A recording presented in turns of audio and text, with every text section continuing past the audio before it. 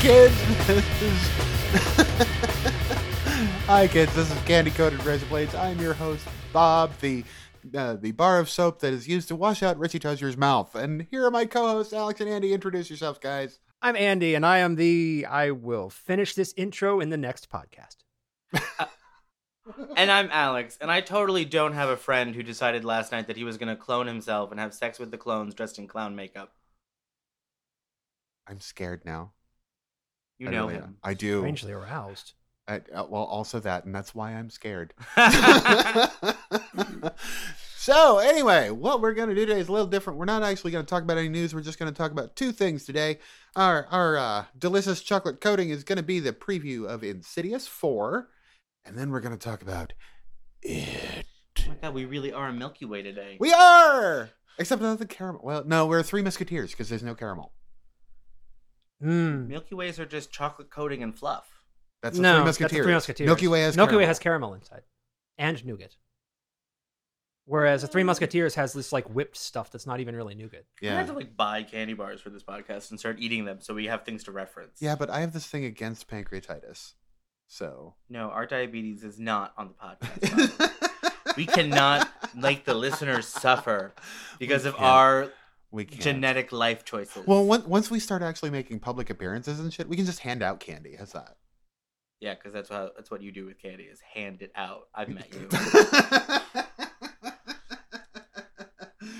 Ah, God, yeah, you're right. I'm a pig. It's awful. A horrified mental image that I don't want to share. It'd be like one of those T-shirt. You've seen the T-shirt cannons that they have at like parades and stuff. So this should be like a candy cannon, except that I'm like, I want a candy cannon. Except that because I've seen like Kuso this week, so I'm in a really weird space. Like I feel like the candy cannon is attached to someone's ass, and they're just like blasting candy out of their anus into the crowd, into the adoring. It's like the Swiss Army Man version of a candy It cannon. really is. It's just kind of and like fucking like red hots just going everywhere. Ew. Red hot. That just sounds burny. It does sound burny. Don't judge me for my. It should at least be M&M. Don't kink shame. You don't want to put. Okay. Anyway. Now that we've got the candy discussion out of the way, which will never be out of the way because we will end up talking about candy at every fucking opportunity. You will never be clean. We will never be clean. Not even with a fucking Silkwood shower. Nope. Anyway. You have to get all of your friends to help clean out your bathroom before clean. It'll really be properly clean. Unclean. Except candy. Out, damn chocolate spot. Oh, that's never coming out. A club soda, maybe. Out, damn dots. Dots are delicious. Don't you dare speak a horrible thing about them. Are we talking about Dippin' Dots? Because no, just dots. They're like little jujubes. They don't taste like anything. They don't, which is okay because they're pure sugar like and they're all right. Getting stuck to your teeth forever. I actually really like Juji Fruits, which are the ones that will stick to your teeth and yank out fillings like nobody's business. But anyway, it's like gummy bears before, gummy got soft. Gummy bears. Bouncing here and there and everywhere. High adventure that's beyond compare. They are the gummy bears. Okay, I'm done. Anyway, Insidious 4, what do you think? So the deal with Insidious 4, I guess, according to the trailer, we all know Lin Shaye's character is this medium who goes around helping people with the beyond or whatever the fuck she's calling it. And I think I knocked my mind. The further. Oh my god. No, so Lin Shaye, after she had to quit her position at the high school in Springfield, Ohio, after those murders of children in their sleep, she went on to become a medium. Where's your hall pass, Nancy? and after being a medium, I adore Lin Shaye. She gets significantly older in every movie. Like, if you go back and just watch the progression of her jowls down. She didn't even look that old in 2001 Maniacs. She didn't look that old in Insidious 1. Yeah. What's his name? Who became Ed Warren. What is his name? Oh, he was that dude from Watchmen. Yes, he was the Night Owl in Watch. He's super cute. I like him. Patrick Warburton? No, that's Patrick. No, Patrick Warburton. I have a horrible crush on Patrick Warburton, so every time he comes up, I'm things rise. I'm there. Patrick Warburton, again, as long as I have a face, that man will have a place to sit. Anyway, you never have to justify Patrick Warburton. No, it's fine. Never. Yeah, but Insidious 1 is good. It's all about the child is possessed, and you have the red-faced demon that's all... It looks like one of the lickers from the Resident Evil franchise. Yeah, I really enjoyed that one. And then in 2, you have the transgendered nun. Was she a nun, or was she the... Oh, no, black dress. Black wedding dress. With the veil. Transgender black wedding dress. Which was weird. But it was still fairly good. I haven't seen 3. I mean, it's a delightful message against child abuse. It's like, oh, look, if you abuse your child, they're going to turn out to be an angry ghost. Oh, holy shit. Okay, so this is a total digression. I went to look up the Watchmen IMDb page to find out the name of the Patrick that we were seeking, which, by the way, Patrick Wilson. Thank Wilson. you. And I got really fucking distracted because, like, fucking Matt Frewer is in that movie. Matt Frewer being the guy who did Max Headroom in the 80s. Look at this fucking picture, dude. Oh, you mean that he looks like death now? He's fucking hot as shit. Dude, he's fucking... Ooh, Matt Frewer with a daddy beard. No shit, look at this guy. Fuck. I can't live with that mustache. Oh, I can live all up in that mustache. Well, we are Paganophiles. Who is he here. in Watchmen? He was the one that Rorschach beat up. Moloch. Oh, he was the former villain that Rorschach beat up. He has a terrible role in that film. No, he doesn't get good roles. He does not roles. look anything like that in the movie. Remember that he did that stupid made-for-TV Generation X bullshit, too. That only aired once, and Fox still wants us to forget it. I just remember that after Max Headroom had like long since outlived its sell-by date, he did like a talk show version of Max Headroom on like Showtime. Oh my god, it was so bad. Oh, when they did something, they brought Max Headroom back for something last year. What was it? Like he It had to have been a commercial for something. No, it was a movie. Maybe it was Ready Player One. Expendables movie. That hasn't come out yet. No, it hasn't. Hang on. You guys continue discussing Insidious. I'll find it. Do we have to? We could just keep talking about this. So, but Andy, you haven't seen any of these movies. No, I've not. Have you seen any James Wan movies? He did. You saw Saw. I've seen Saw. So he did that. And he did that Fast and the Furious movie, which I'm sure you haven't seen. No. He did Conjuring. I thought that was James Lin. No. Justin Lin. No, Juan did one Fast and the Furious movie because that was when he admitted that he hated horror and he never wanted to be a horror movie director. Watching this trailer, I believe it. Well, and then he did Fast and the Furious, and it did fine, but he has now returned to horror because that's what's making all the money right now with the micro budgets and. How many pools does one man need? It was Pixels. That's why I blocked it out of my memory. That is, of course, why you blocked it out of your memory, because I have not seen that. Oh no, my God, God, I've not seen that.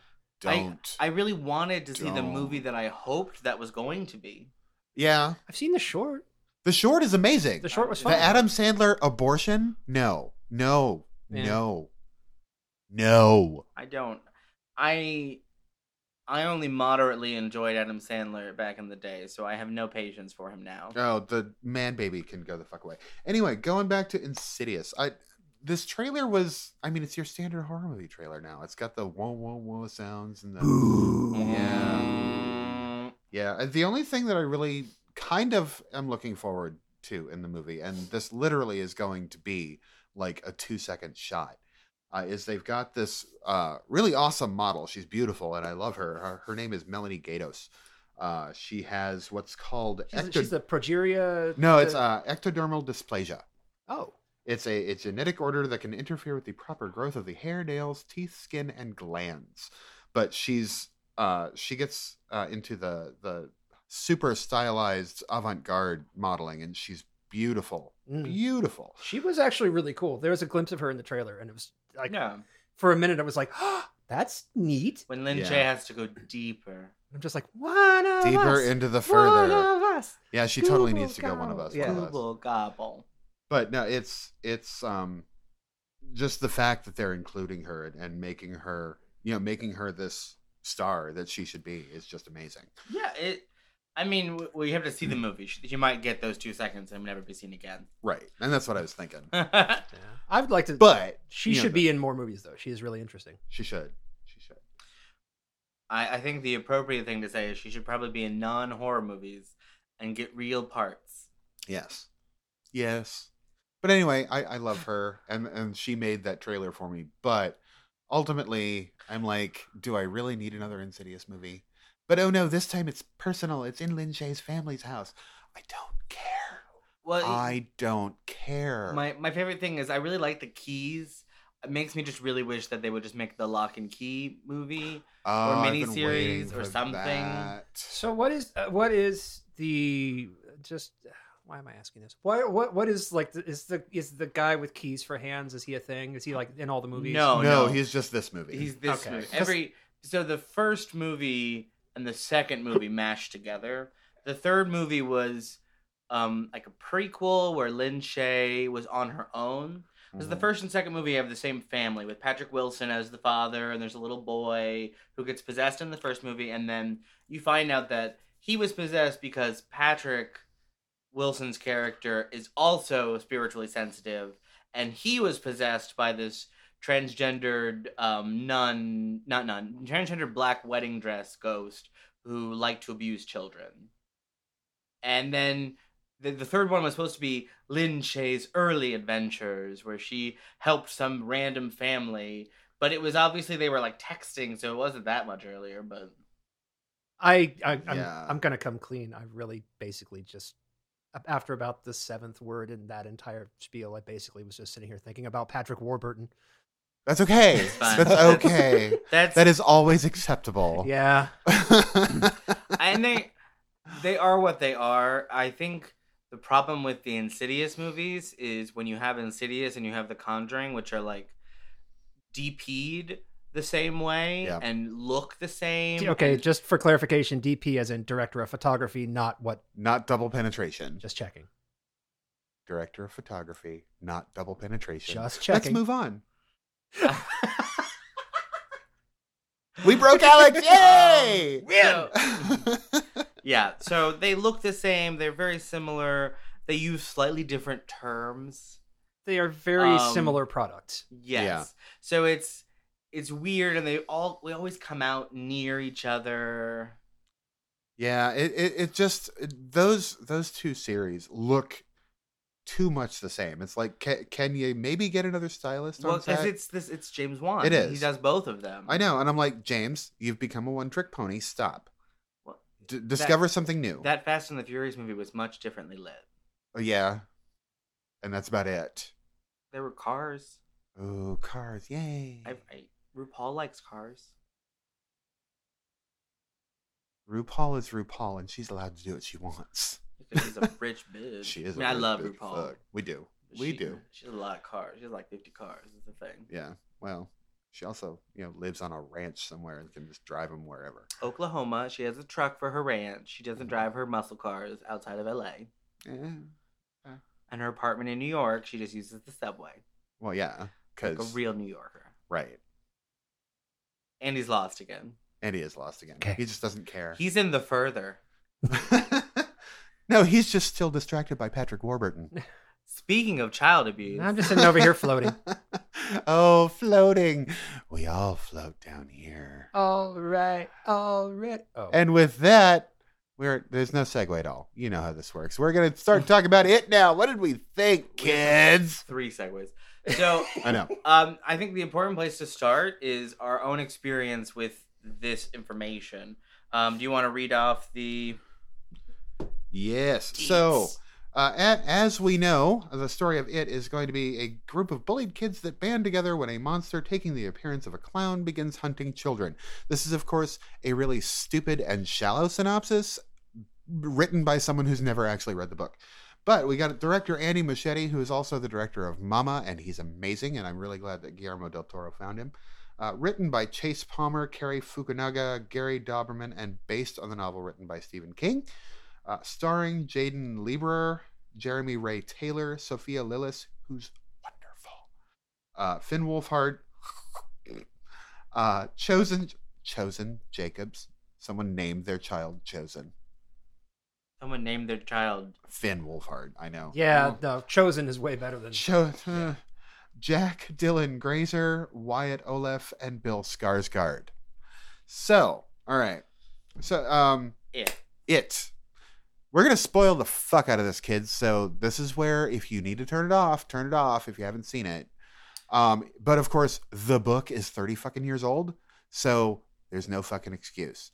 The TV miniseries is 30 fucking years old. There's no fucking excuse. You don't get to bitch about spoilers because the source material is 30 years old. No, the miniseries is literally 27 years old. That was the point. God damn it. That was the point. Fuck you, meta marketing. So one of the things that has changed, and we have to get into this first, is that the movie has been brought more current. This version, instead of taking place in the 50s, takes place in 1988 and 89, which of course is, this year is 27 years after the release of the miniseries It. So that was intentional. That was a very deliberate move on the part of Andy Muschietti, which is okay because I don't mind bringing it a little more current. My problem is I don't feel like they brought it more current because the look. I mean, they're dressing in obviously 80s clothes, and they are adding in all these little 80s references of New Kids on the Block. And Lethal Weapon 2. Lethal Weapon 2 and Batman and Elm Street 5, all of which Gremlins. are every last one of which are WB / New Line properties. Yep. Oh yeah. Yep, Fuck you. Course. And so there's all of these little nods to be like, hey everybody, it's the 80s, but at the same time, these 5 kids are going swimming at the quarry in their underwear. Like, that's not an 80s, that's a 50s thing. It actually still is an 80s thing because I'm from Maine and people still do that. Jesus Christ.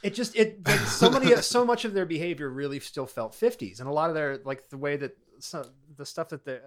Well, one of the things about that, and I know that you're concerned about it, but it being in a semi-rural town in Maine, those things do still happen.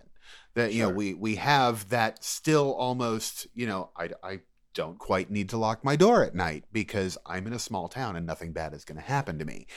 I think the true, this doesn't feel like the 80s, is we still have Stephen King's greaser villains. We do. Yeah. We do. The 50s greaser villains. And you just can't escape Stephen King and his obsession with the greaser villain. You can't. There are a lot of King tropes in this one. Only in this one it wasn't a greaser villain, it was a mullet villain. Because it was updated to the 80s. But still, if you'd put a leather jacket on him and given him a better haircut, he would have acted and done the same. Yeah. Like, guys with mullets in rural Maine weren't, switchblading up their cronies in the same... Oh my God. Anyway, no, they weren't actually killing people. So the important place to start with it is where we are with the source material. Right. So the source material is 1,100 pages long. There's so much to consider when you're reading the novel. And you've read the novel. Yes, I've read the novel many, many, many, many times. We'll discuss the novel and we'll talk some about the differences between the novel. But they are two very different animals, and I appreciated it actually because the changes that were made between the novel and this movie are smart. They condensed a lot of things. They got rid of a lot of things, particularly the underage child sewer orgy. I mean, that still happened. It was just off screen. So you've read the book a lot, and you've seen the miniseries. Yes. So you are the most well acquainted with it. Yes. Of the three of us. Yeah. I have listened to half of it on audiobook, and then it did that thing where it jumped way ahead, and I couldn't find where I was. Ooh. So I haven't gone back yet. But I've seen the miniseries many times, and I am a huge Stephen King fan outside of the fact that I've never tackled the behemoth of the book. Right. Whereas I had not seen the miniseries. Aren't we all just surprised by that little revelation? And although I have read a lot of Stephen King, I did not ever get around to reading it. So this was, apart from the pop culture of We All Float Georgie and Tim Curry as Pennywise, which the internet has been in love with for years, I didn't really have any experience of it whatsoever before going into the movie. Right. So I remember reading it when it came out. I was in my mid to late teens, and it just seemed like this magnum opus. And of course, being the bullied kid in school, The Stand had already come out though. Yeah, but I couldn't get into The Stand at that age. But well, hang on. Oh. At that age, I couldn't get the scope of The Stand. I had it was when I was an adult later on that I was able to cope with it. I read The Stand later on, but I started reading The Stand when I was lying on the couch, unable to move with 102-degree flu. I thought I was gonna die. Aww. But see, here's the thing about it. The thing with it, when I was reading it as a teenager, was I was identifying with those kids. because I was those kids. I was the bullied kid in school. And that's what brought me into that book, and that's what kept me interested in that book. So the fact that it was dealing with very real childhood fears in this fantastic way, and then bringing those fears into adulthood, making us very painfully aware that our fears don't go away, from childhood to adulthood. Just reading all of that, it was just this. It was massive. It felt real to almost, reading it at that age, being who I was and identifying with those characters.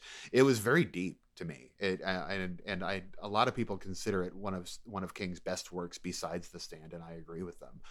Other than some of the questionable material, like said underage child sewer orgy, and he's come out and said, he would never write that today, and he said it was a different environment then. Not like a child sex orgy was more acceptable then than it is now, because it still wasn't acceptable, but that it was just it wasn't as shocking that because kids still do that to this day. There's still, they were doing it then, they would still do it today. I actually read a whole article about what the gay community should view as the more shocking thing that happens in the book. And do you know anything about this? I've read my wiki homework. That was one of the things that jumped out at me for two reasons, actually. One of them is, I think there's two spots. There's one where one of the names are escaping me. I apologize. Someone supply one for me, if you would. Richie, Billy. No, Eddie. Well, I was actually thinking of the greaser dude and like his one of his buddies who gives him a hand job, and then Patrick Hockstetter. And then tries to give him a blowjob, and then he's like, "Whoa, no, that's just too much." Yeah, they left that out in the book. That was very detailed. I mean, because the character of Patrick Hockstetter in the book, and they really glossed over this. He was actually the true psychopath out of that group. He was basically going to be a serial killer once he reached adulthood. Like a gay serial killer trope. Yeah, I know, right? Yeah. As opposed to Bowers, who was just like a sociopath. He just had no connection to reality. Whereas Patrick Hockstetter was like, no one else is real. I can do whatever the fuck I want to them. They did condense him a lot, and they got rid of him early because he would have been problematic to deal with later. That was one of those changes that they had to make to the script to make it more accessible to today's audience. So. The other big gay subtext scene that, again, I went wiki surfing, is the scene with Eddie and the leper. Yep. When the leper is like this homeless guy who tries, in the movie, he just like lurches at Eddie and terrifies him. Right. In the book, he's like, I'll suck your dick for a dime. Okay. And here's the problem with that. I have read fucking different seasons, and that exact same fucking character is an apt pupil before getting his head bashed in by Todd with a fucking hammer. He does that a lot. Yeah. So like, it's really hard to be like, well, it was a different time. You put this shit in your books an awful fucking lot, Mr. King. And you're missing the bad one. Oh, there's a worse one? There is at the very beginning of the book. There is before we get into the kids and the flashbacks that tell their story. Right. There's the murder of Adrian Mellon, who is that's right. Yeah, he's this flamboyant gay character who is in a gay relationship. Is in a gay relationship, and he's very happy. But unfortunately, in standard Hollywood style, because that's how it works, he is gay bashed and pushed off a bridge and eaten by Pennywise. Mm-hmm. So that's the start of the current. He's eaten by Pennywise while his partner is watching. Yep. And everyone is refusing to help him. Yeah, everyone's refusing to help him, and the guys that pushed him off the bridge saw it too, and they're trying to tell the story to the cops, and no one's believing them. So it's very poignant. From what I understand, they are leaving it in the second half. Are they? When they put it in, which I'm actually okay with. No, I mean it's in the book. You can't. But here's the thing: when King wrote it, the narrative around Adrian himself and his partner was very positive. It was the people that were attacking him that was the negative part. Yes, but it's it is an unnecessary piece of violence. It is. It is also playing directly into that trope where gay people in movies, horror movies, literature, whatever, in mainstream pop culture are fit to be either victims or villains. Yeah. Right. And We're either, the rope, or we're killed off the side of the bridge. Exactly. And I understand that, and I don't care for that trope either. However, because it's actually poignant in today's society, because we're having so much more violence towards Black people, towards gays, towards transgender individuals. Speaking, not to derail, but speaking of violence toward Black people and the fact that this movie, and I mean King's literature in general, is very retrograde. It's very nostalgic. It is. Well, if you like it, it's nostalgic. If you find it problematic, it's retrograde. Yeah. I'm somewhere in the middle. But I thought it was really problematic because they set Mike. Mike is a problematic character for me because they set him up in the beginning of the movie. His grandfather gives him this incredible speech about being the one, holding the bolt gun, which is really good. It's a great speech. And then Mike disappears. And the only thing that Mike really contributes in the movie is the bolt gun. He brings a bolt gun. And he gets into That's a fight. Something they've changed. And he gets into a fight with Mullet Boy and, spoilers, kills him and shows no remorse for this action. He's not given any response to it at all other than, hey guys, I'm okay. And that is something that I felt was kind of retrograde. Like, he was a character here's the thing. That needed... Andy, King didn't write that. Did the lamb stop screaming, Andy? Nah. So, and when we're talking about the changes made to the book, between the book and this movie, like I said, there was a lot. Do not go into this movie expecting to see the same plot and the same actions that happened in the book, because they've taken Ben, who's the new kid, and rather than calling him the fat kid, which is what he was in the book, he's the new kid. They made him the bookworm. They made him the one that finds out the history of Derry. They made him, the historian of the group. When in the book, it's Michael. That makes it worse. Is it? So it's like, so the black kid was actually the one who was very studious and drives so much of the action. And now it's like, well, we can't have that. Yeah, because in the book, Mike is the one that's calling the adults back to Derry to deal with the problem. Because he's the one who's still, I remember that. Which is so frustrating because I loved the character of Ben, Ben from Soch. Mm-hmm. I fucking loved Ben. I thought he was, and spoiler, I was not really enthusiastic about this movie, but I really liked certain things, and Ben was really one of those Ben things. was great. I actually, for what it's worth, I really enjoyed his unrequited love. Yeah. That was a big part of the book. And that was well played. I usually hate unnecessary romance. Like, this is a movie about a killer clown who's murdering children. We don't need a romance between preteens. Right. But I really liked his unrequited love and the way it progressed through the movie. And I enjoyed that they gave, what's her name? Beverly agency. They didn't. They gave her some agency they gave her more than just, I'm a woman, swayed by whoever can woo me, but they gave her a moment to realize it wasn't Bill who gave her the note and still choose him. Yeah. And then a moment to realize that it was Ben and think about choosing him and realizing that no, she still kind of chooses Bill. Yeah. Which is really weird because Bev and Ben have instant chemistry. They do. They're much better couple. Instant on screen. I'm not even talking about romantically. I'm like, there's the scene together where she encounters him on the stairs at school. Yes. They're great. They work well together. Yeah. They were, as far as I'm concerned, the movie. Oh yeah. Like Bev and her fears of aging and puberty and all of these things that are on set. Yeah. You have Ben, and I almost kind of would have rather just seen them. Yeah. Well, when he grows up in Jerry O'Connell's, which is exactly what happened. They'll have a great time together. Like they would work well together. Oh yeah. So here's the thing, and we're going to talk about Bev for a minute because I really do. It's fucking sorry. Jerry. That's exactly what happens to him. He's the fat kid, and he grows up to be all hot. He nevels. He nevels. Yeah, he long bottoms. No, because that's the exact thing. Like Richie is the fucking Corey Feldman. Exactly. Yeah. Richie is the fucking Corey Feldman, and God Bill damn it, totally is. Bill is the Will Wheaton. Right. Yeah. He's writing the same fucking shit over and over again. What is wrong with you, Bachman? And Richie is the Seth Green. No, Richie is the Corey Feldman. No, he's not. way. No, Finn Wolfhard gets total points for not being Corey Feldman. He does, but his character is Corey Feldman. Yeah, he is. God damn it! Those glasses were so 80s. They were. Oh my god! Those glasses screamed the 80s. They could have only been more 80s if they were either red or tortoiseshell or purple.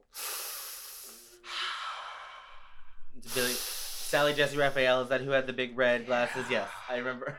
I always think of her.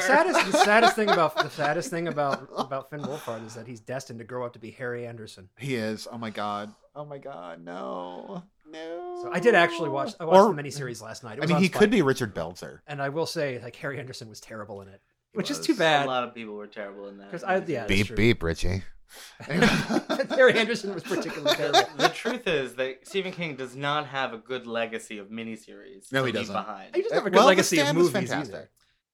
The Stand was fine for what it was. Yeah. I mean, they're TV miniseries. As much as I enjoy The Stand, I think it is one of his least inspiring works. Like, it's one of his just most trudging kind of, yes, it's a battle of good and evil. Yes, thank you for your tropes. Like, it was like him getting out all of these unnecessary tropes that were just that leave his writing for several years. They come back. Yeah, I actually preferred Swan Song by Robert McCammon, which is basically The Stand with magic. I actually prefer the short story that becomes The Stand. Yeah, like that's in Night Shift. I mean, he does. On the whole, I like Stephen King's shorts way better than his. I love his shorts because he can write an ending to his shorts. Misery notwithstanding, because Misery was fantastic.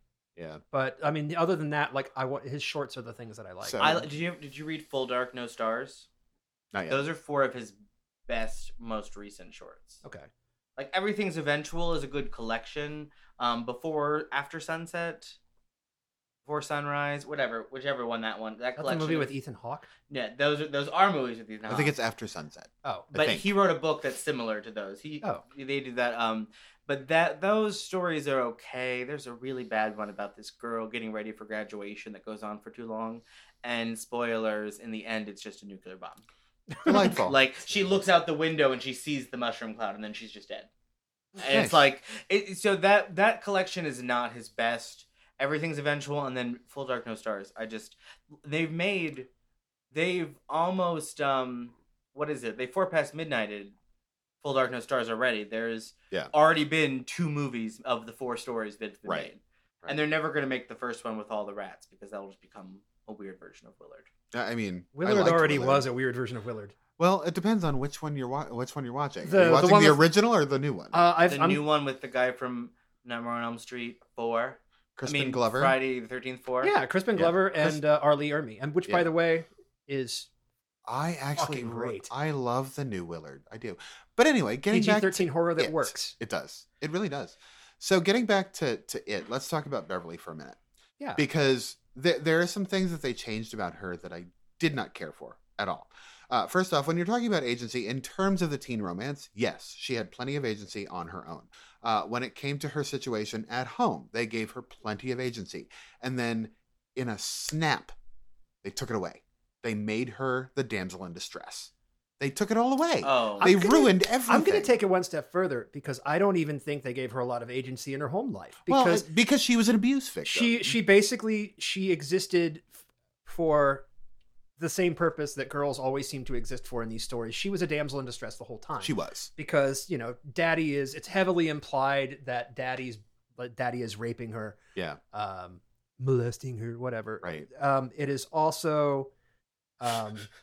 that we should not be talking about it in that tone of voice because it is a serious thing. I was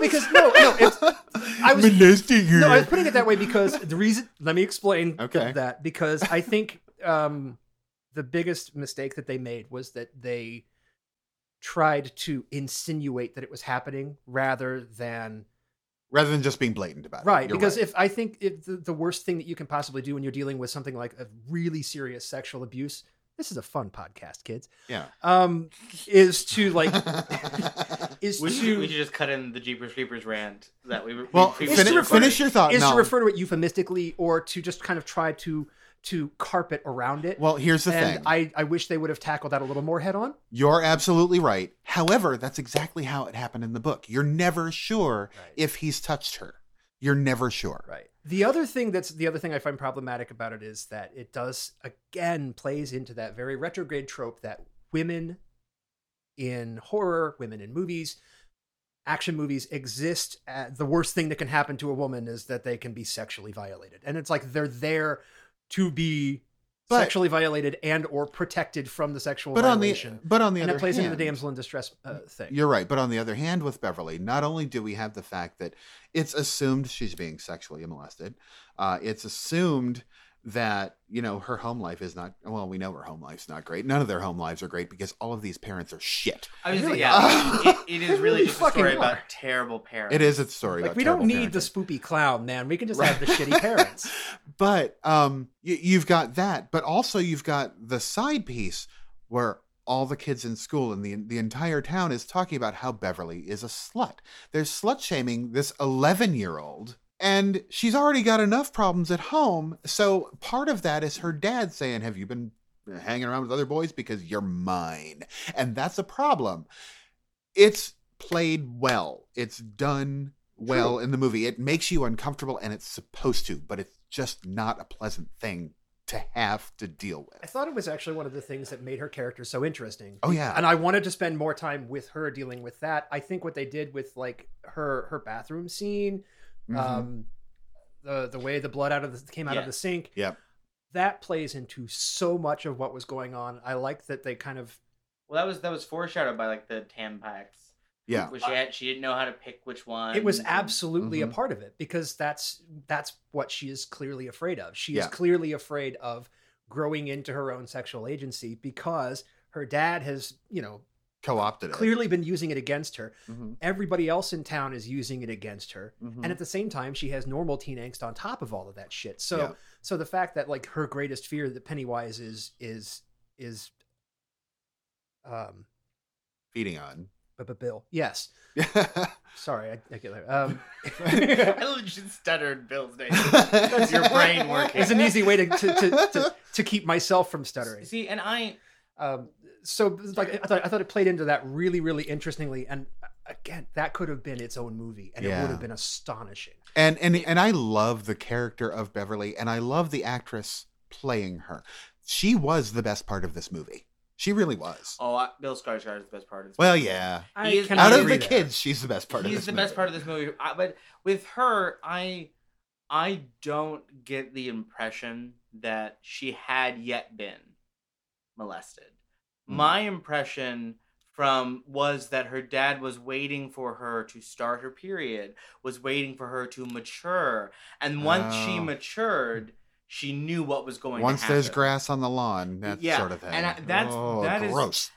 And to me, actually, I like that because it's less of the, it's less of like, skeezy, this is happening and she can't do it, and more of like, that's why she's so scared about the Tampax, and she didn't go to her dad to ask which ones to buy or to get help. She actively hides them from him. He does, yeah. And when he sees them, that's when he kind of gets excited, and when she cuts her hair, and he's, a little you look bitter. like a boy. Yeah, and I think, but the thing I will say is at the end when Pennywise pulls out the face of her dad, I wanted to be like, "Fuck you, movie." Completely unnecessary. Yep.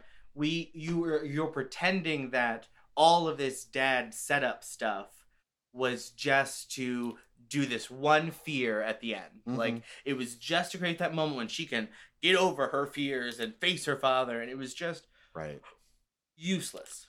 Right. I will say that, like, just going off of what you were saying, like, whether he actually did sexually abuse her or not, it almost is irrelevant. It is irrelevant. To the theme there, which is either way, he's co-opting her sexuality. Yeah. So I'm there with you. Like it's a good read. And I thought she was fantastic at it. She had the right amount of like, I am utterly terrified and I'm not going to run from you. Right. I'm not going to let you chase me. Exactly. It's kind of like she did a great job. I actually think all of the kids did a fantastic job, except for the Stan. Is that the Jewish one? Stan's the Jewish one. I felt like they just wrote him out of the script. Well, here's the problem thing. is, I think The problem is they basically wrote him out of the script because as an adult, and here's where more spoilers come in, when we go into the second movie, he's the first to die. He Okay. kills himself in Yeah. the tub. which is So kind of ass backwards because again, theoretically speaking, as the guy who didn't know that going into this movie, I think it would have much greater impact if he had been more of a fleshed central out character. Because my only impression of Stan from this movie is that he's just this really cowardly little shit who wants Yeah. to stay outside Well, and not do anything. They kind of fleshed him out in the book, but still not to the degree of Bill, of Ben, of Cat. Wait, sorry. Podcat. Podcat. Podcat. Yay. But, there were some but of the the- kids who didn't get anything to do, and Stan was definitely a kid didn't get anything Richie, to do. see, Richie should have been much more So prominent. help Richie me with did- these. I don't know them by their names. Richie was Finn Wolfhard. I don't know by their real names either. I Richie know. had the Rich- glasses. He Big was fat trash laugh. mouth. Okay. The potty mouth. See, I liked him. He did not. He was equally not fleshed out. He Yeah. had But in nothing the to same do way- except be the Corey but- Feldman. Yeah. But I got the exact understanding of him. Like Oh, yeah. I had that friend. I know him. Yeah. I Mhm. didn't need another second of him on screen. Right. But like the Stan, the Jewish one, Stan is the Jewish kid. Yeah. and the kid was not very charismatic. Right. So the very little he spoke, because he spoke the least of Yeah. any of them, Mhm. and the very little he was on stage, I was just kind of like, you were written out. Like You're right. they could have cut you Yeah. and given your part to Mike, or they Yeah. could have given your part to Ben. Like they could have That's just the thing. shortened. Mike one didn't person. get anything to do either. Mike didn't, Mike got to. which made me sad. It Because is a in little the book- whitewashy because he's such a major fucking character. Right, and Yeah. he's a major character in the book, and the biggest thing with him is that discussion of racism, because as there's you know none when of he's it. talking, I think they were so afraid in this movie to be overtly racist yeah, because they are very clearly beating him because Because he he's is black. Yeah. yeah, But they are doing everything in their power to not speak a racial slur if their life depended on Yep. it. Here's why I think. I have a theory. Okay. And again, it goes to what is ultimately my biggest problem with the movie, which is that it is a very nostalgic. Mhm. And all Stephen King properties are. They are rooted in nostalgia, and I think there was no room in this movie because it's a nostalgic property. There's no room to really show that racism because that would feel a little. And But here's the ultimately, thing with this is a horror. movie that wants you to feel comfortable. Here's the thing with horror. I want to be uncomfortable. I agree, and that's Yeah. why I don't And think they- this is a horror film. Well, they Yeah. didn't pull back on the like overt masochism and the gay jokes and that kind of right. which I wouldn't have expected to. Whether you're in the 80s or you're in the 50s, Yeah. that was happening. That was a Yeah. thing. And it was just really weird to like I almost feel like and none of us are overtly people of color. I have, a good amount of Portuguese in me, but I can look white without any effort. Right. And I just feel like if I was a person of color watching this movie, when they're like dancing around being racist, like you people should get out of here while they're like trying to kill him. Yeah. And I want to be like, that feels so fake. Well, they did dig in at the end just before Bowers is killed, which I'm going to talk about in a second because I didn't care for it. Doesn't he come back in the Well, second movie? in the second movie, Bowers should be back, but I think they're trying to maybe cut out some of the plot threads. Okay. So, but because in the book, Because he's the one that he's Pennywise- one of the he's in major- asylum, isn't he? yeah, he's the one in the asylum that Pennywise brings back to torment the adults. Yeah. So, along with like the ghosts of Belch Huggins, Yeah, and who's the big kid the kid playing Belch Huggins is gonna grow up to be hot. Just saying. Is he Yeah. the Oh, he's cute the one? big one. Oh. Yes. Who's the? I thought who's, that. Who was the discount Draco Malfoy that just kept hanging around the whole fucking time? Oh God, I don't know. I don't care. Oh, bleach hair. Yeah. He had the same hair as the guy who played Light in God Death Note. damn I it. know. Listen to one of our future podcasts on Death Note. This podcast brought to you by Twilight. Fuck you, Stephanie Meyer. Integer X in a row. Yeah. I I think that was shitty of them. I think Yeah. it was like, we don't want to say any racial slurs, but we're still going to very overtly have someone beat up on someone who is raped. And very overtly say, I wish I'd set that fire. And it's the same thing, but it's the same thing with Bev's character, where they're very overtly making it clear that there is an abusive dynamic going on with her father, but they tiptoe around it. They do tiptoe around it, but they don't verbally tiptoe around it. No one looks at her and goes, "Oh, is your dad?" Yeah. Well, but one of the things in the book show me on the doll. Show me on a clown. One of the things in the book is that first off, her mother is still alive. In the book, there were no mothers except for the one horrible mother. Oh, because Miss Bill didn't have a Kasbrak, mother. Miss fucking Munchausen by proxy, 1989. Oh God. Oh my God. Okay, they took out a lot with Sonia Kasbrak, who's Eddie Kasbrak's mom. Eddie is the kid with the inhaler. By the way, what pharmacist seriously gives you a bunch of sugar pills that you got to pay for and come get every week? That's whatever the doctor prescribes. Yet another shitty adult. Every adult in this movie is shitty. And that's nobody important. has a moral center. That is supposed to happen. That is the way it's supposed to happen because the adults don't see what's happening to the kids. They just know that the kids are going missing. They don't care what happens to the kids. They don't take a direct involvement in the kids' lives. They just see, oh no, my kid's missing, and then just shut off from everything else. That's it. The only parents that you see actually caring are Bill's parents, and even then, they don't show you what happened to the mother. No, they just show that Dad is angry. And Bill's parents are like totally distant. They're basically like "Stand by me, Dad." Exactly. Yes, because they yet another King references. Trope. Jesus. He is. King must have just had a really terrible relationship with his father because, again, another just that is a shitty thing to say to your other child. Right. Like it's really that was like a shitty scene of just like. I do love that poor hamster. He had the best cameo. Yeah, he did. That poor hamster. I guess you get your tubes back, and the hamster's just like, he's so excited. He's like, yay! But no, I think what you're talking about is that this weird nostalgic portrayal, and I think if they kept it set in the 50s, it might have made a little more sense because there's that sort of Norman Rockwell, Stephen King thing. Yeah, I lived through the 80s, and most of us did, I'm sure. Yeah, we did. So, but that's not what I lived through both of those years. I was alive. There you go. But that's not what that doesn't speak to that level of nostalgia. Does not speak to what my experience of the 80s was like, even as a kid. Right. And it certainly doesn't speak to. I was actually in suburban Maine in the 80s, so it speaks to me a lot. Fair enough. But this I think that's the fact that the movie just never goes there. It doesn't go. It is very safe. Actually, when it's the very orgy sanitized. happened, that was the point. The orgy happened at the lake when they were all in their underwear. Because it is completely unbelievable that she took off her clothes and none of those boys popped a Woody.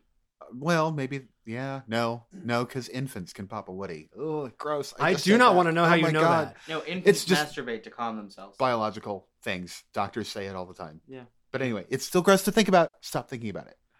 Actually, I had to be told not to do that in like 3rd grade. No, infants. So I guess I never really stopped. Seriously, babies in the crib will masturbate to calm themselves down. It fucking feels good. Yeah. But no, that was weird to me. Like, it's one thing. Oh yeah, all the guys are in their underwear, and then she comes out, and I just want to be like, come on. Yeah.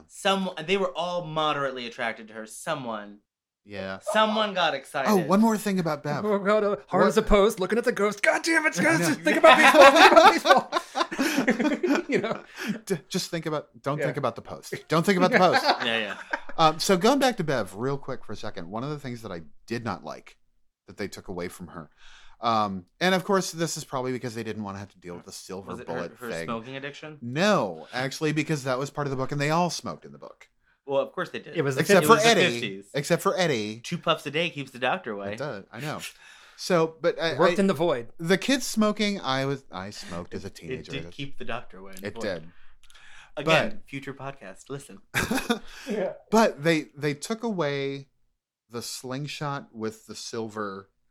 They took away the giant spider. Yeah, they did take. That made me happy because that was just stupid.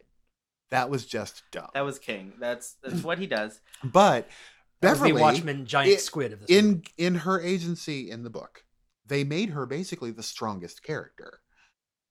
Because Yeah, in terms of the kids, she was the one that she was the best shot. She used her sentient hole. She did. She did. She did. But she was the heart of the group. They had this whole thing where it's like, oh, it can be a werewolf. We can kill it with silver bullets. So they actually take a knight, make silver bullets in the garage out of some 50-cent pieces, and try and use them to kill Pennywise with a slingshot. I think they didn't do that because in the 80s, where were they going to get silver? I know, right? For cheap. Right. Okay, so there's also sort of an elephant in the room that I would like to address with that this is basically like that one scene from Harry Potter 3 with like the wardrobe and the boggart, the movie. Yeah. Like all they had to do was just be like ridiculous and then and like no more spoopy clown. But I don't like the fact that they took that piece from her and then made her damsel in distress like super bad compared to the book. Because she did have that power. She did have that piece. She was important. She wasn't just bait. Now she is just Well, that she piece. kind of hit him last. She did. Before he went into the well. So this is the moment we should talk about Bill Skarsgård. And Pennywise. Who's fucking delightful. I'm so glad. He was glad. A fantastic casting choice. He was fine. I thought he was fine. I guess the choice of what they did for his costume kind of... The kind of Victorian-y? I didn't like... I liked the that. big ruff. I didn't dig it. Oh, and I don't feel like they gave him a whole lot to do either. They didn't, and they left a lot to special effects. When you watch the movie, watch his eyes. Because they... Watch his eyes and watch his expressions and the way he used his voice. The man drooled through half the movie, and that actually made me happy. And I loved when you watch like Tim Curry's It in the miniseries, and how I remember what parts of the book that I got to listen to / read. It doesn't feel like it makes mistakes. Right. Like Tim Curry always felt completely in control, and Bill Skarsgård's version was much more like it was only like moderately paying attention or trying. Like that moment at the beginning where he like totally just, zones out thinking about eating Georgie. Oh, the eyes roll back in his head. Perfect. Oh, like it was that was, delicious. to me, that was amazing. That was exactly the moment I liked with it, where I'm like, oh, you're so evil. You're beyond caring. Like you're only putting in the base level of effort into this. Where in the book he's putting salt in his soup. Right. Where in the miniseries and in the book, Pennywise. First off, let's talk about the costuming, because I appreciate what they did with the Victorian clown sort of thing, because that makes him seem more ageless, more timeless, more I've been here for centuries. Which he has. I mean, they had him in woodcuts in the library books. Right. So I appreciated that, first off. But second, as compared to the book and as compared to Tim Curry, where it was more like, I'm an evil clown, Bill Skarsgård relished the fact that he was a monster. Yeah. He didn't care about being a clown. I'm a monster. I feed on your fear. And that was delicious. And that alongside his creepy fucking child molester voice. Like I expected to see a windowless white van around the corner. That along his facial features. Candy. He does. Oh, yay! Candy, candy, candy, candy, candy. And I fire it from a butt cannon, Georgie. But no, Bill Skarsgård was... Really? Did we need the squeak? Sure, why not? Okay, whatever. I can't do it. My lips were too dry. But no, he was coated cannon butt. So like I get it, and I think to what degree that Bill Skarsgård was visible on screen, he was fine. I don't like how they used him, just because there was so much CGI surrounding the character, and the way that they used him was very jump scary. It was very... Stop me if you've heard this one. A child separates from the group and goes walking. You can't see it, but I'm walking with my fingers on the table. Walking down a hallway really slowly, and there's this orchestra somewhere in the building going... And then all of a sudden, the orchestra goes bam, and there's this whip pan, and boom, and then there's Pennywise, and he jumps at the camera, and this happens like 6 times. It does. This was a very visual gag, listeners. It was. He played the instruments. He moved for the camera. Everything was accompanied by an arm gesture. See it in your head. Re-listen. Yes. So anyway, With my a lot penis, of which that is was prehensile. intentional, though. The whole deal. Not only are we playing on a lot of the tropes that occurred in '80s movies, because that's where they started, like with the Goonies and with It you makes know me wonder what the next movie is going to feel like. Are they Yeah. going to keep that feel, or are they going to try to do something modern? I'm hoping that Muschietti brings it a little more modern 'Cause in I feel terms like- of the tropes. I feel like when I think about the miniseries, yeah, Tim Curry interacted with the kids, but it was more of a taunting "come here," Right. but he really interacted with the adults. Yes. He called out their fears and really talked to them. Well, and when they talk about that in the book, the fact that he deals more with the adults rather than giving us the, oh, you're a child, I can scare you super easy.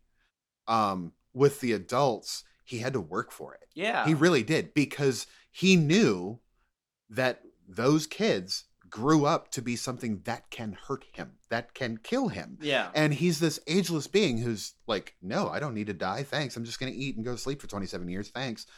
We've all been there. We've all been there. I know. Ugh, Oh my time God. for a long weekend. Good trip to the buffet. Golden Corral special. We got coupons. Just park me underneath the chocolate fountain. Come back for me in 6 hours. But no, and that's. Float I'm on the- really hoping that. I'm When really you're in hoping the chocolate fountain, you'll float too. You'll float too. We all float in the chocolate fountain. But anyway, so like I said, when we're dealing with the adult portion, I'm hoping that it's handled much more maturely, because I know that he's going to try and bring in those childhood fears, because that's how he knows them. That's how it remembers those kids in the book. But it also knows that there are different things to be afraid of now. I'm not gonna lie. This is not what's gonna happen. Yeah. But I want the part 2 to be this like Saw-esque maze of your own fears. Like Pennywise is going to fucking torture these people Like badly in, like, shot and badly insane acted. ways. Shut up. That's kind of how it happens when they're going through the sewers as adults to kill it. Oh god, certainly that's how it was in I the just want it miniseries. to be like so much gorier and psychological, and I want it to be. It doesn't just have to be Saw. I mean, it could be any number of. It could be very Raw-esque. Unfortunately, it'd be very psychological Yeah. and lesbian. You're absolutely right in that this is not going to happen because Yeah, this is Warner Brothers, and so It could be like the con. Oh, so first off, Part 2 is going to be 2 separate movies. Probably. won't. You know they'll do it. It- You know they'll fucking do it. It's Warner Brothers. But it is already 2 separate movies. They're not going to make part 2 movies. What did they do to Harry Potter 7? Oh yeah, they split it into 2 fucking movies. Yes, but that was one book. It is still one book. Yes. Yeah. They split The Hobbit into 3 movies. Let's not talk about that travesty. 3 Let's not. shitty movies. I saw the first one. I almost walked out. I did not drive, so I could not walk out. I saw the first one for free. Actually, one of my friends put on I rented a theater so we could have a viewing party. No. I stayed. I was No. polite and I had was fun with my friends. So mean. No, I just blocked have- it from memory. I have seen more of the Atlas Shrugged movies than I have the Hobbit movies, and they're funnier. They're Well, way funnier. because Ayn Rand is fucking hilarious. Really That's is. what she is. She'd love Pennywise. You should She have done would. stand-up comedy. But again, talking about Skarsgård and his portrayal, like I said, the fact that he just dove in and said, "I'm not going to be a fucking clown. I'm going to be a fucking monster." That's what is going to make these kids afraid and of the me. thing is, he did what Tim Curry did, and the fact that years from now you will watch this and you will not go. You Right. people will go, "Oh, that's Bill Skarsgård," just like they Mhm. go, "That's Tim Curry." Right? Like, Well, because before then, all people knew about Tim Curry was Rocky Horror. no well, there or was Clue. legend, Legend, yeah, true. motherfucking Legend. legend. So he'd done it already. I don't feel like Yeah. Legend was. Legend Oh, was not no. nearly as memorable But as it's Legend. not Legend Okay, as 2. it's popular. not. It's not now, but at the time, Legend was like the biggest thing he had done. Well, yeah, Because Rocky Yeah. Horror was still a cult film. Nobody was paying attention to Rocky Horror except the people who were into it. right. Um, Well, and maybe that's because I've just always been a nerd. That was the only thing I recognized Tim Curry I from get it. before it. My first Curry was Clue. I didn't Yeah. even Amen. I didn't First even Clue know was Rocky Clue. Horror until later. But Legend was like he was like it's impossible. Like people Actually, really my first Curry was the worst witch. Anyway. anything can Oh my happen God, of on course it was. Halloween. Has anybody seen Oh my my god! tambourine? No, my first Curry was Fern Gully. Oh, girl. I love Ferngully. Ferngully is amazing, but damn. No, but Legend was this like critical. I think it was even a commercial success, and like everybody was. Well, it was Tom Cruise. That's why it was. But nobody was praising Tom Cruise. No, they weren't. Everybody was praising Tim fucking Curry. Oh, of course, because he played he wasn't even called the devil. He was just called evil in that, wasn't right? He? Yeah, just so he again, now nobody remembers screen. Legend. Tim nobody Curry cares. went down to Georgia looking for a stole to steal. He couldn't travel far. Those horns were heavy. Boys, run. Those Actually, no, horns because were if heavy. that the case, it would have been "I Do the Rock," and it would have been a much better song. Yeah. Ugh. But no, but you're right.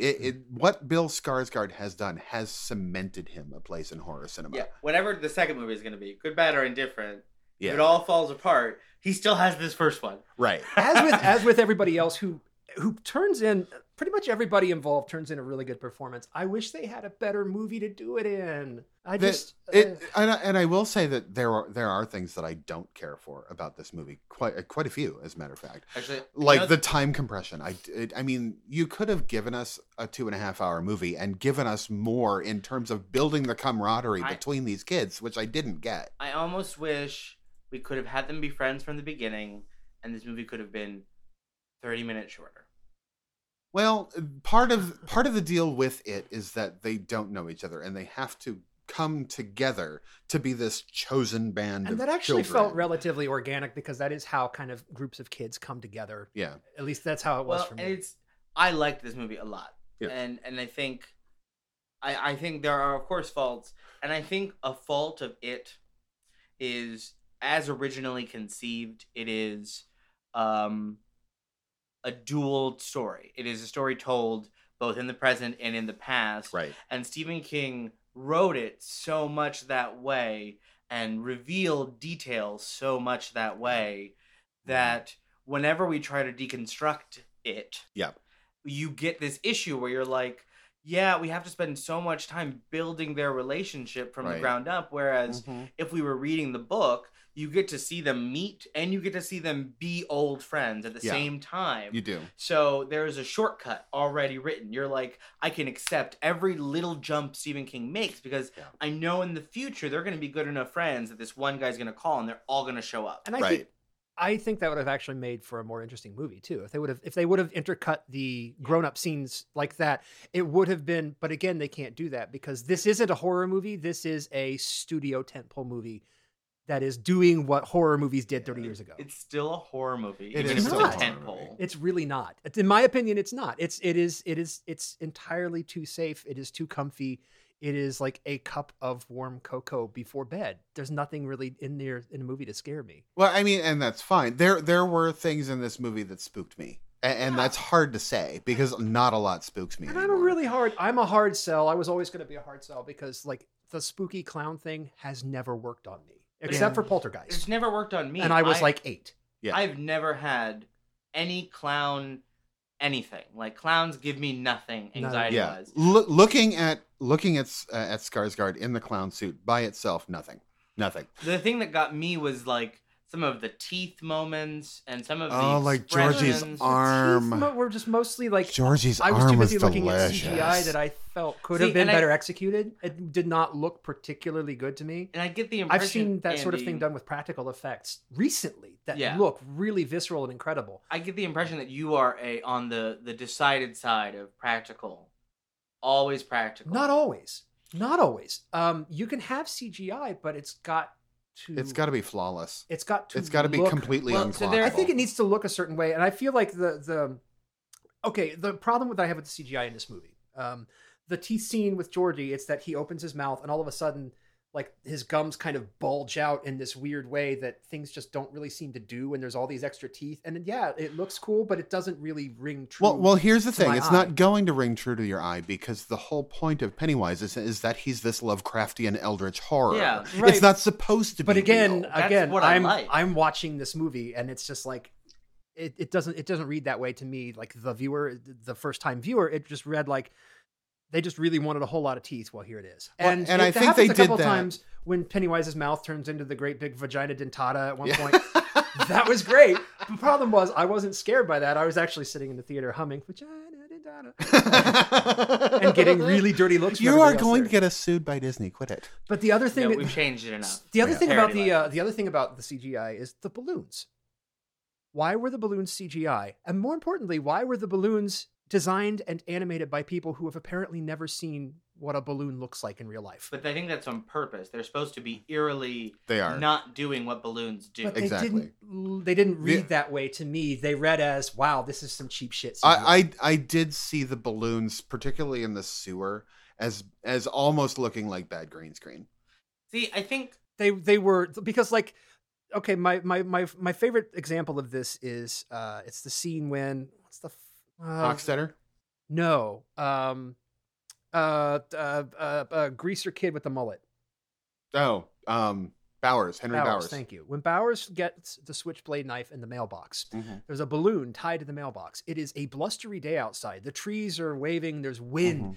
It's and it's not tempestuous. It's not like not making hurricane jokes. It's not like that, but the balloon is pointing straight up, and the little extra piece of string that's tied around the piece of the balloon is hanging straight down. That's the the wind point. is not affecting it. That's the That's point. on purpose. That was on purpose. It looks cheap and shitty. So if that's the case, if it's supposed to look otherworldly and eerie like that, then that represents a failure in my opinion, because it didn't look like an eerie otherworldly balloon. It looked like cheap shitty CGI. Well, and like I said, I mean, I get where you're coming with that, coming with that, but I also understand that he mentions this a lot in the book. Those balloons don't move. The balloons stay still even in the strongest wind because they're a representative of this eldritch horror Right. that is eating the town. Problem with that is, again, and I'm the guy who had no background in this. I'm just watching the movie. It doesn't read that way. Yeah. So I think it's a failure on the special effects department. I think for it's sure. perhaps a failure of imagination because they've played so many things in such a heightened way just to get the idea across, like with the deadlights and everybody floating the way that they're floating. There are so many little examples of where they kind of heightened reality. That was a failure, in my opinion. That they didn't make it clear that was something special that was happening. It just looked like bad CGI. Right. And like I said, And the there's a scene with lot of that in this Hochstetter, movie. the scene with Hochstetter in the sewer, really the only place I noticed it was the balloons. With the balloons behaving the way they did, they did not.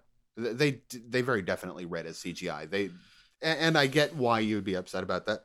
I It wasn't doesn't bother me upset. as much, but It's not that I was it does upset, kind I of was- break that imagination. It's more that I was disengaged from the movie a lot. It was not a. I think this is about engagement more than the quality of the effects. Because one of the things that I do well is when I watch a movie, I can accept whatever they're selling me, unless it is just so terrible that they're not selling it anymore. Right. They're just they're just muddling through. And so I can kind of see in the library. I thought the balloon in the library looked out of place Mhm. a little bit, but I went with it and I was bought into that these balloons were so not a part of the world that it made sense. And Mhm. CGI, and this is a generational thing, and it's very common. You hear it a lot, especially with podcasts, where like people of a certain generation or who enjoy a certain kind of movie, Mhm. they have this thing where CGI is only good if it's perfect.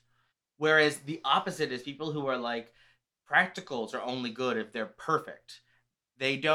You generally can't give on both sides. Yeah. You can give CGI all of its mistakes, or you can give practical all of its mistakes. And here's where we realize that Alex is half our age. Yeah.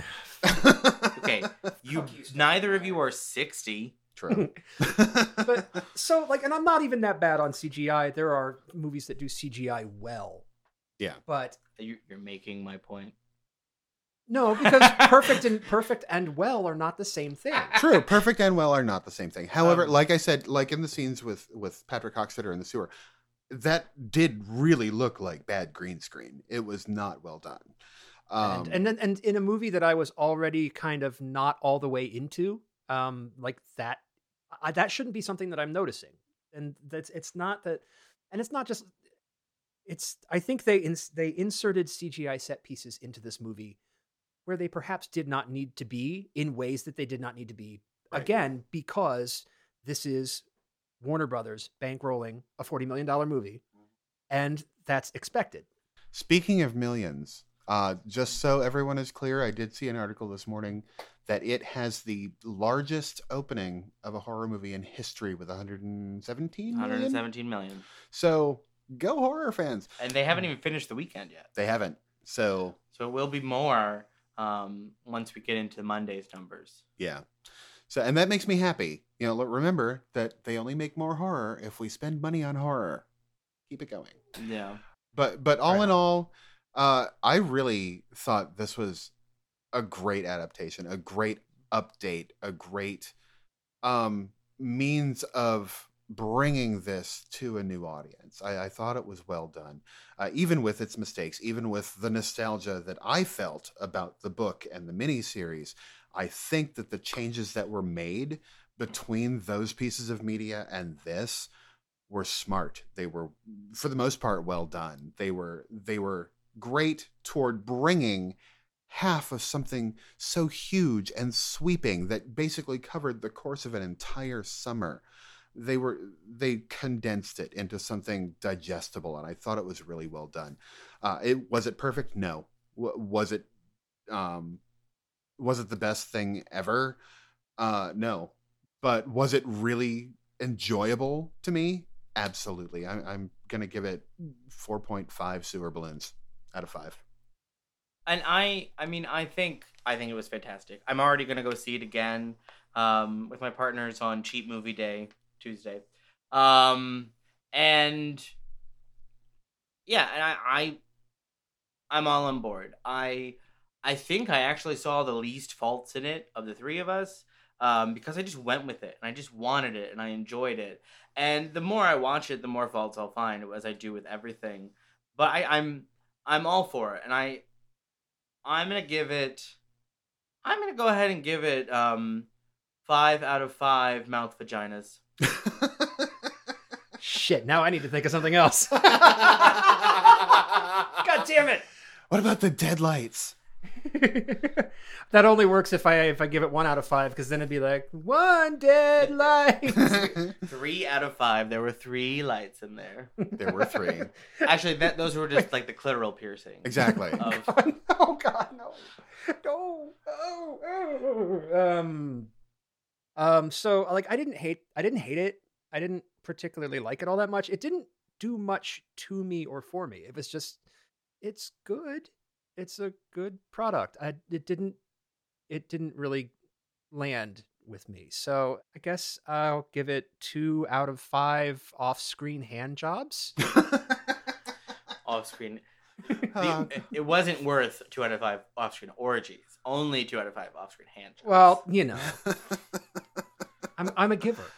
Oh God. So, all right. Before we go, kids, just so you know, we're taking a mild break just because next week I will be off the grid. This episode will still be up on Wednesday as planned, If they can actually hear this episode, they will know that it's up already. Right. Are we taking a mild break? Or we're not. Well, no, we're not continually releasing podcasts. You're right. We are continually releasing podcasts, but I will be off the grid. They won't know the difference. They won't know the difference. We'll just I'm going camping for the first time in fucking years. Someone's going to die. It's probably not going to be me. Bob is obviously going to be the killer. He really is. Because next week, by the time this is out, it will have already happened. We'll be dealing with the rain from Hurricane Irma. Yeah.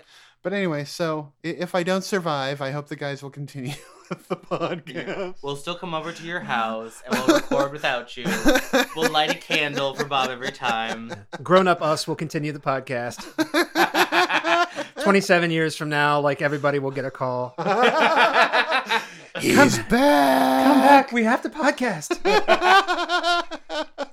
And then like somebody like Alex will be found dead in the bathtub with his wrist slit and CCRB written on the wall in his own blood. Oh my lord.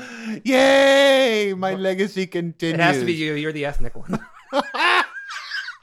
I'm sure we can find someone else to guest host who will be ethnicer. Possibly.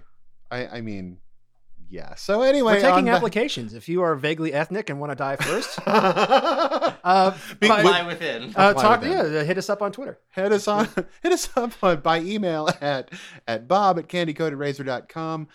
Visit the website at candycoatedrazor.com. The Twitter at candyrazorbob. And you guys? This is you can find me, Alex, on Twitter. I updated it. Yay! It's now Zanman Horror Fan. So XANMAN Horror Fan. Nice. And me, Andy, I am also on Twitter at OhShutUpAndy, OhShutUpAndy. I don't post. But you can still find me. And he doesn't tweet because he called it posting. He does. God. I don't. No. I don't. Oh my God, Becky, what are you doing? I'm disengaged from everything. You are. You don't watch anything. You're like Christ. You're like the person we just like kind of deign to sit here. I watched like 10 movies this week. I don't even think you like horror very much. I really watched like 10 fucking movies this week. I really did. Yeah, and like 4 of them were Kuso?